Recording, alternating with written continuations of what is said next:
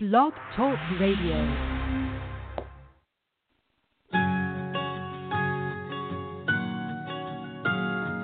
There was a time I was so afraid,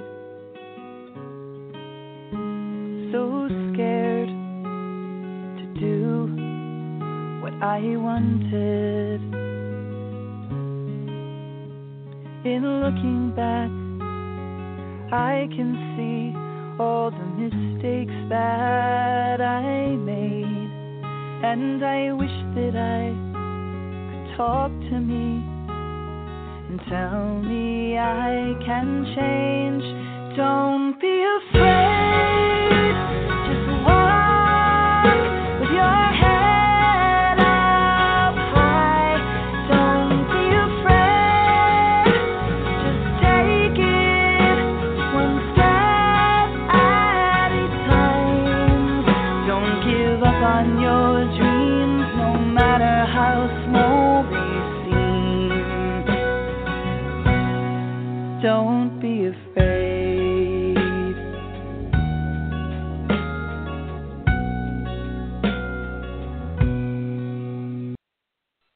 Hi, welcome to Blog Talk Radio's Safe Recovery.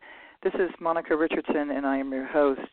Tonight is December 12th, 2017. Probably, maybe I'll do one more show, and then the end of the year will come. We'll take a little break for the Christmas holidays and the New Year, and I'll come back in January with some new folks, some filmmakers, some educators, all kinds of people.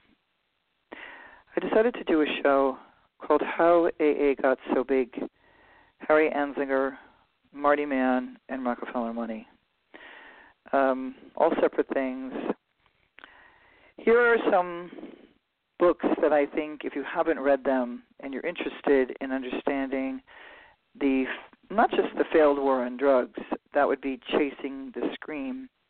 Johann Hari's book, he's from England, and did a lot of the research, or all the research in the United States. I think it sometimes takes an outside person to make a difference, to see something from another perspective. And it was a piece of the puzzle. So the reason I'm talking about these three people, Harry Amngslinger, who is our first drug czar, if you don't know that, and Marty Mann wasn't the first woman in AA, but she was the first successful woman. She came from high society. She introduced Bill Wilson to the Rockefellers and money. Henry Ford, all those.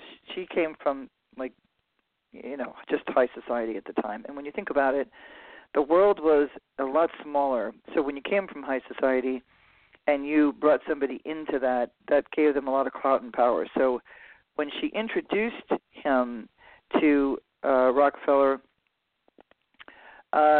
it introduced him to all the rest of them. And that's the part that no one talks about. I think the historical parts of the book that are in AA are, really, really lacking. And they make people think that, he turned Bill down, which he didn't. He did not give him $500. He gave him $5,000, and that was to make the first run of the big book, which he could not have done without him. But the weird thing about Rockefeller, and I'm going to go straight to him, is that, his father, Frank Rockefeller was born in 1839 and died in 1937. So he died, and he died in Cleveland, Ohio.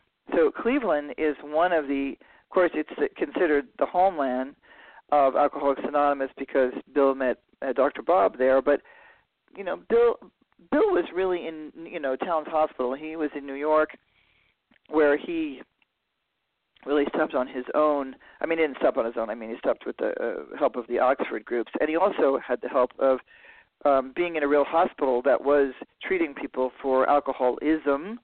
Don't really like that word anymore, but like substance use disorder or dependence or something. But anyway, that was the word that has been used a lot for the last so many years, 100 years. And if we look at John D. Rockefeller, who was born like I said, in 1839, died in 37. He was an American oil industry business magnate, industrialist, philanthropist. He is widely considered the wealthiest American of all time and the richest person in modern history. Rockefeller was born into a large family in upstate New York, and this goes on. This is all, you can, if you want to find it, it's on Wikipedia. It's actually really good. Read about it, but I think the thing that I found, of course, he, we talk about the oil business, which I really was not interested in any of this. Rockefeller formally founded his most famous company, the Standard Oil Company, in 1870 as an Ohio partnership with William Flagler and Bostwick, and silent partner of Stephen Harkness. I think that I just want to make a point that he was introduced to the richest man in the world at that time. Like, it would be like being introduced to Bill Gates if somebody introduced me, or the person who started, Smart Recovery, or the person who started Women for Sobriety, that they were introduced to the richest man, and that man thought that alcohol was pure evil. So now this is his father. This is not the one that, John Jr.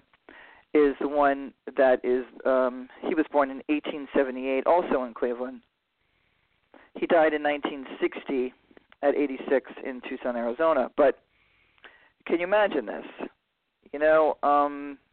So this guy, they didn't drink.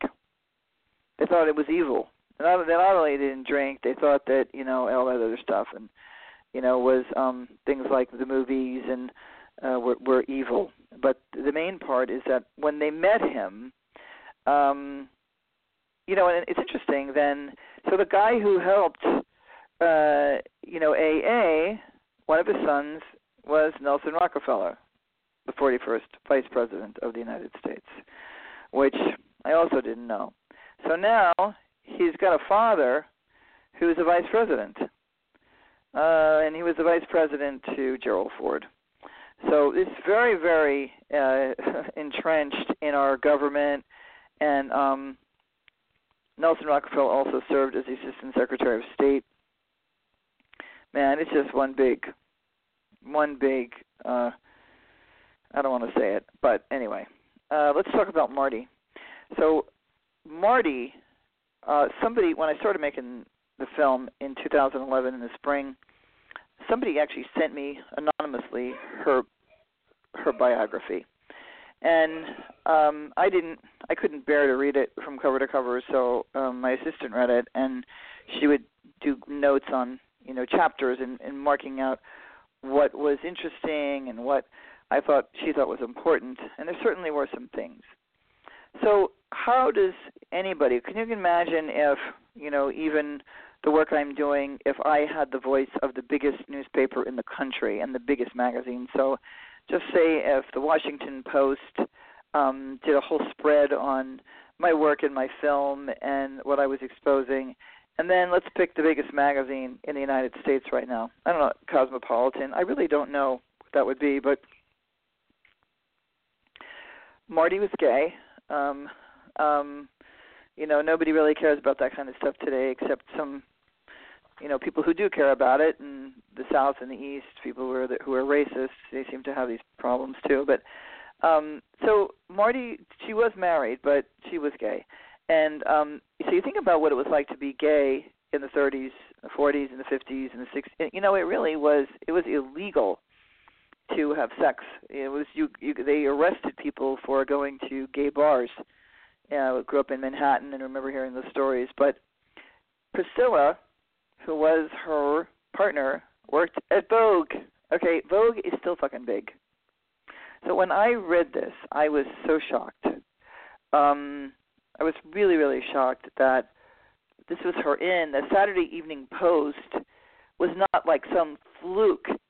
These people all knew each other. Like, even today, I think the world of journalism, people know each other, but imagine before the internet, imagine before television, how connected journalists were. Journalists were notoriously known, as people have told me, big drinkers. Judges drank a lot, lawyers drank a lot, but that's not really the point here. The point is that her partner, that her lover, was Priscilla, and she worked at Vogue. And the National Council on Education of Alcoholism is what it was first called, right? So the NCEA, the National Council on Education, it was her, mission to go around the world and campaign about how this was a disease and people should be treated in hospitals and, sanitariums and not in jails. But there's a really mixed bag of how this all happened. There was somebody who posted on one of my Facebook pages about how, AA had nothing to do with rehab, and oh yeah, it did. The earliest of rehabs, the one in Connecticut, was very much involved. Bill Wilson was involved with. I don't know if there was, probably any money involved for him, but AA, it was it. Hazleton, AA, Betty Ford, based on Alcoholics Anonymous principles, tenets, big book, you name it. So I found that really, really, really shocking. And one of her, it was Priscilla's sister, she had a drinking problem. She joined AA, and she was a 13-stepper. They talk about it. So here's the part with her that I want to talk about. Marty came out to Hollywood. Marty was introduced. You will not believe who she was introduced to. The people were so high up and so powerful. She was involved with the involvement of the making of The Lost Weekend with Ray Milland, all about a drinking problem. So I was like, and I think that she, who was the other one? The really famous actress who, God, she was around. I'm just looking for it right now. But so this part of the story that I had no idea that she actually came out here. Priscilla Peck was her longtime partner. Let me see. The other one, Liz. Oh, yeah, they were talking about her. Liz became a notorious 13-stepper, preying on vulnerable young lesbians new to sobriety. The book also describes how inappropriate crushes and relationships were typical of straight men and women in early recovery. So they talk about that. Marty and Priscilla became well-known figures in the New York gay and lesbian community, especially the area known as Cherry Grove. Marty and Priscilla were described as helping establish the first AA in Cherry Grove and laid down the foundation for specialized groups in AA for gays and lesbians, women, and immigrants. So I think that,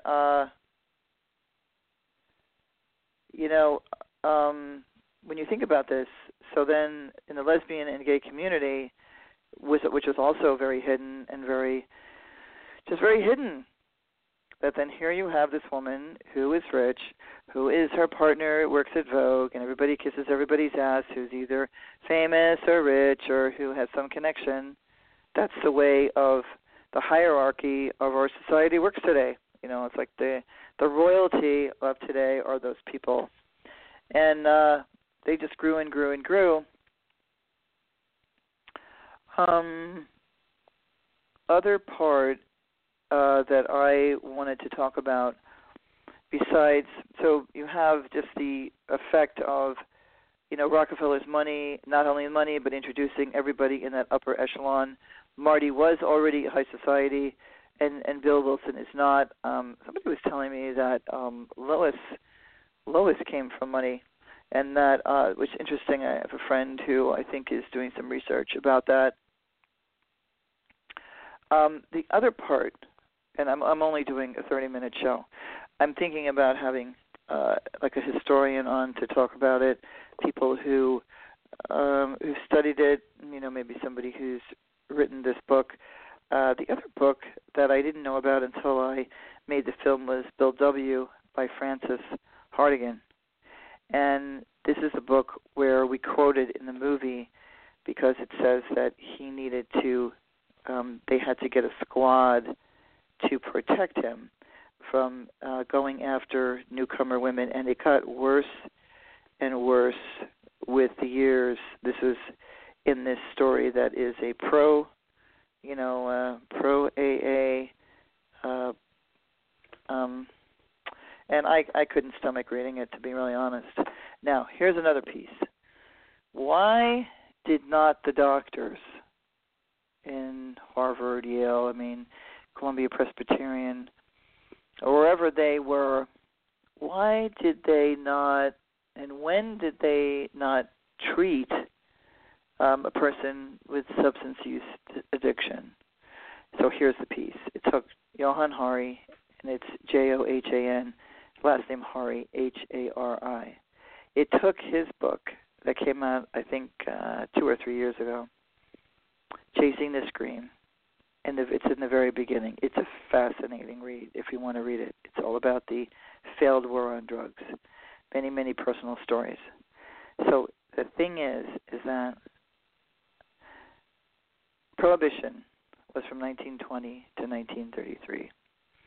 And when, at this time, cocaine and heroin was legal. And the people that were using heroin, guess who they were? They were middle and upper class white women. Those were the people it's so funny with this whole thing with heroin right now. It's like, oh my God, all these white people, and it's not poor people. Well, you know what? This is a repeat. Almost, it's interesting. It's 1917 and 2017, like 100 years ago. The people who were using and abusing this were not poor people. They didn't have the money or the time for this shit. They didn't have the money or the time. But middle class and upper middle class white women did. Now, of course, you had the opium dens,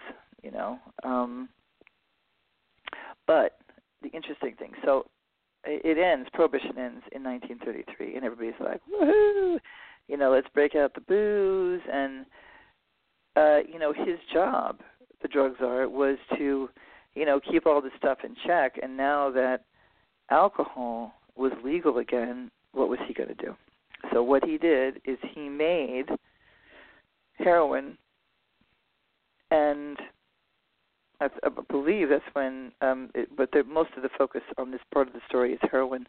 I'm not sure if marijuana and cocaine, because they were legal, cocaine was used a lot as a pain medication in hospitals, and yes, people got addicted to it. There was a great show called The Nick that I just loved, that I watched on, I think they made 2 seasons, a fabulous show if you've never seen it, with that British actor. No, I can't remember his name.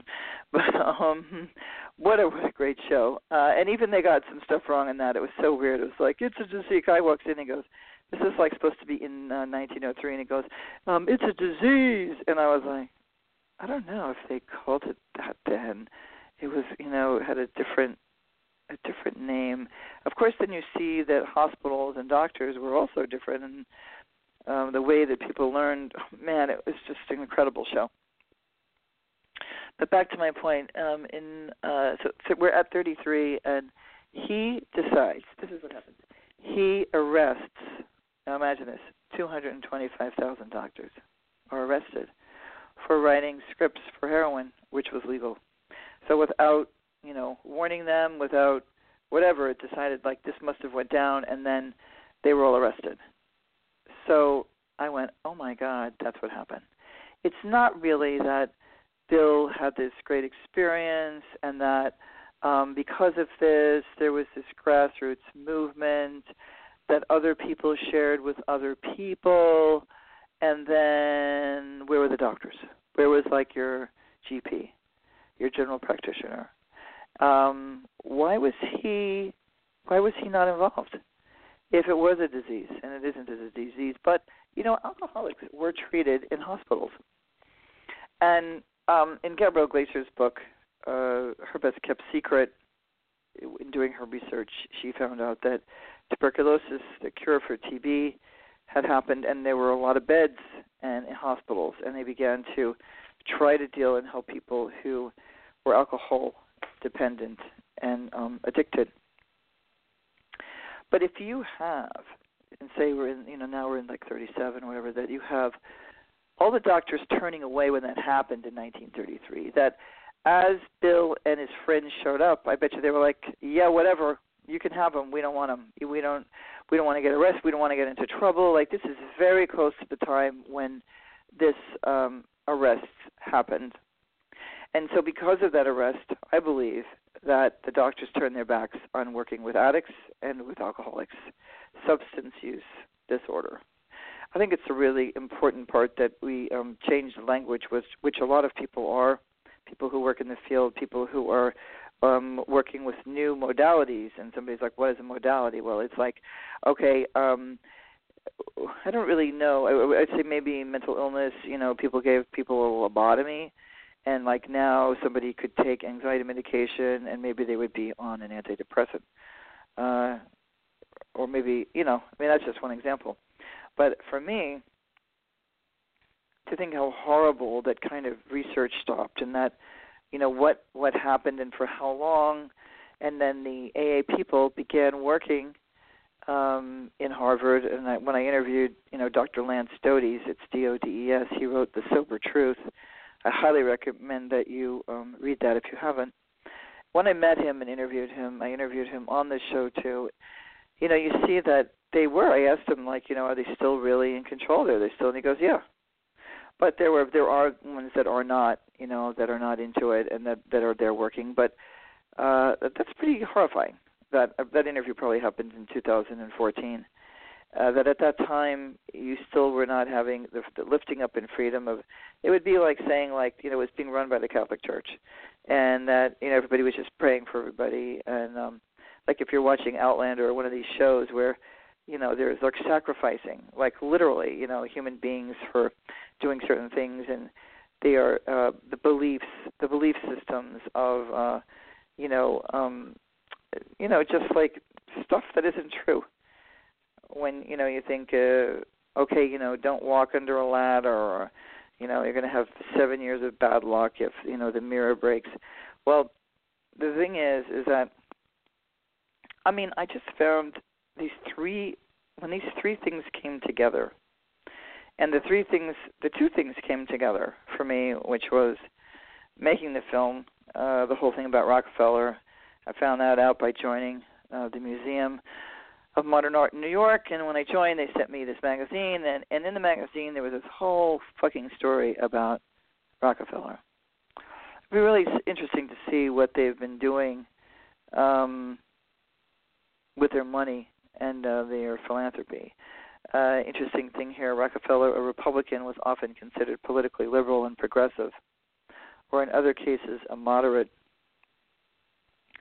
He successfully altered the political platform of the Republican Party just before the 1960 Republican Convention in what was termed as the Treaty of Fifth Avenue. In his time, liberals in the Republican Party were called Rockefeller Republicans. As governor of New York from 1959 to 73, his achievements included expansion of the State University of New York and efforts to protect the environment, the building of Governor Nelson Rockefeller Empire State Plaza in Albany, increased facilities and personnel for medical care, and creation of the New York State Council on the Arts. Well, that's a different spin there on a Republican. It's really interesting stuff that I didn't know. So I think that when people think, and there's so many, I was one of them, that people think that AA was this small, benign, that there's these groups, and still I'll see, there are no leaders, there are, it's, very small, no it's not involved in it, it's the courts that do it, really. Well, that they got into San Quentin in the 1940s, and that if you look up Alcoholics Anonymous, and you can look up on, let me just get it really quick, if you look on AA.org, and you look to their pamphlets, you can clearly see that they had pamphlets where they are. Oh, great! Now they have video PSAs. They have. Let me see here. Well, anyway, we know they have stuff where they're reaching out to. how should we say, to professionals, reaching out to professionals. And it's pretty bad, There's a lot of people who get forced to go there, nurses, doctors, and lawyers. There's just a ton of people. Pages, let's see, Nation Presses, Release Matching, Professional, a lot of stuff. I'm just trying to find this one pamphlet. There's actually many, but there's one here so they had judges on the board. Judge Flores was sitting on the AA board, and so why do you? And he was actually working in a DUI court. This was in 2007. I know recently there was a new guy on the board that I believe it was another judge from the southeast of the United States. So he was a Class A board member, and he was working up in not Northern California, but like north of me, I think like Santa Maria or somewhere up there, as a judge. I was going to interview him, and then he chickened out. I actually heard him talk and met him, and asked him, and really thought I was going to get an interview for my film. I do believe that CBS 48 Hours, The Sober Truth, an episode that I was interviewed for, they were able to interview him. I was very, very happy about that. So, there's like 3 minutes left to the show. AA did not grow by these little groups. This is, and you know what? I guess to finish it up, I couldn't figure out, as I was making the movie, and I was in AA for 36 years, how the fuck this thing got so big. How did it get into the courts in the way it is? Why was everybody being sent there? Then the horror of what was being done to professionals and pilots and nurses and doctors. How was this happening? Why was a 16-year-old who had one beer on the beach in Santa Monica being sent to 6 AA meetings? And this is how it happened. So the doctors said, "Yeah, fine, fuck you. I don't want to deal with you drunks. You can have them. You AA members, go ahead. You know how to do it. Go ahead." The problem is that it fails 95%. 95%. And of the 5% that it helps, there is a percentage who was like me, who before we walked through that door of that first meeting had already decided that we were going to quit, that we had enough. So there you go, folks. It was nice talking to you. If you have anything detailed you want to tell me about, write to me at makeaasafer@gmail.com. And I'm remaking those cards for the Make AA Safer project, where I'm going to be going into some meetings and handing these out, and people are going to be doing it all over the country to get people to speak up and out about sexual harassment and assault and rape. Please write to me at makeaasafer@gmail.com. The film is out. It's on Amazon streaming, The 13th Step on Amazon and Vimeo. Amazon, if you have Prime, it's free. It's cheap on both of them. It's $1.99 to rent on Vimeo. I think that's a better version of the film, but whatever floats your boat, just watch it, even if it's there. There's some great videos on YouTube. Alternatives to Alcoholics Anonymous, Smart Recovery is a great one. There's face-to-face meetings. There's online. There's chat rooms, harm reduction, Ham's Harm Reduction. You can find it on the internet. There's some great books. Stephen Slade has a new book out. Just look it up. My mind is just went blank. The name of his book, because it's brand new. And let me see what else. We have harm reduction. We have moderation management. And we have the Sinclair Method, which is the use of naltrexone. Again, my name is Monica Richardson. I'm the filmmaker of The 13th Step. This is my podcast. I want to thank you all for joining me tonight, and I look forward to talking to you all next week before the holidays, and you have a great one, and see you next time.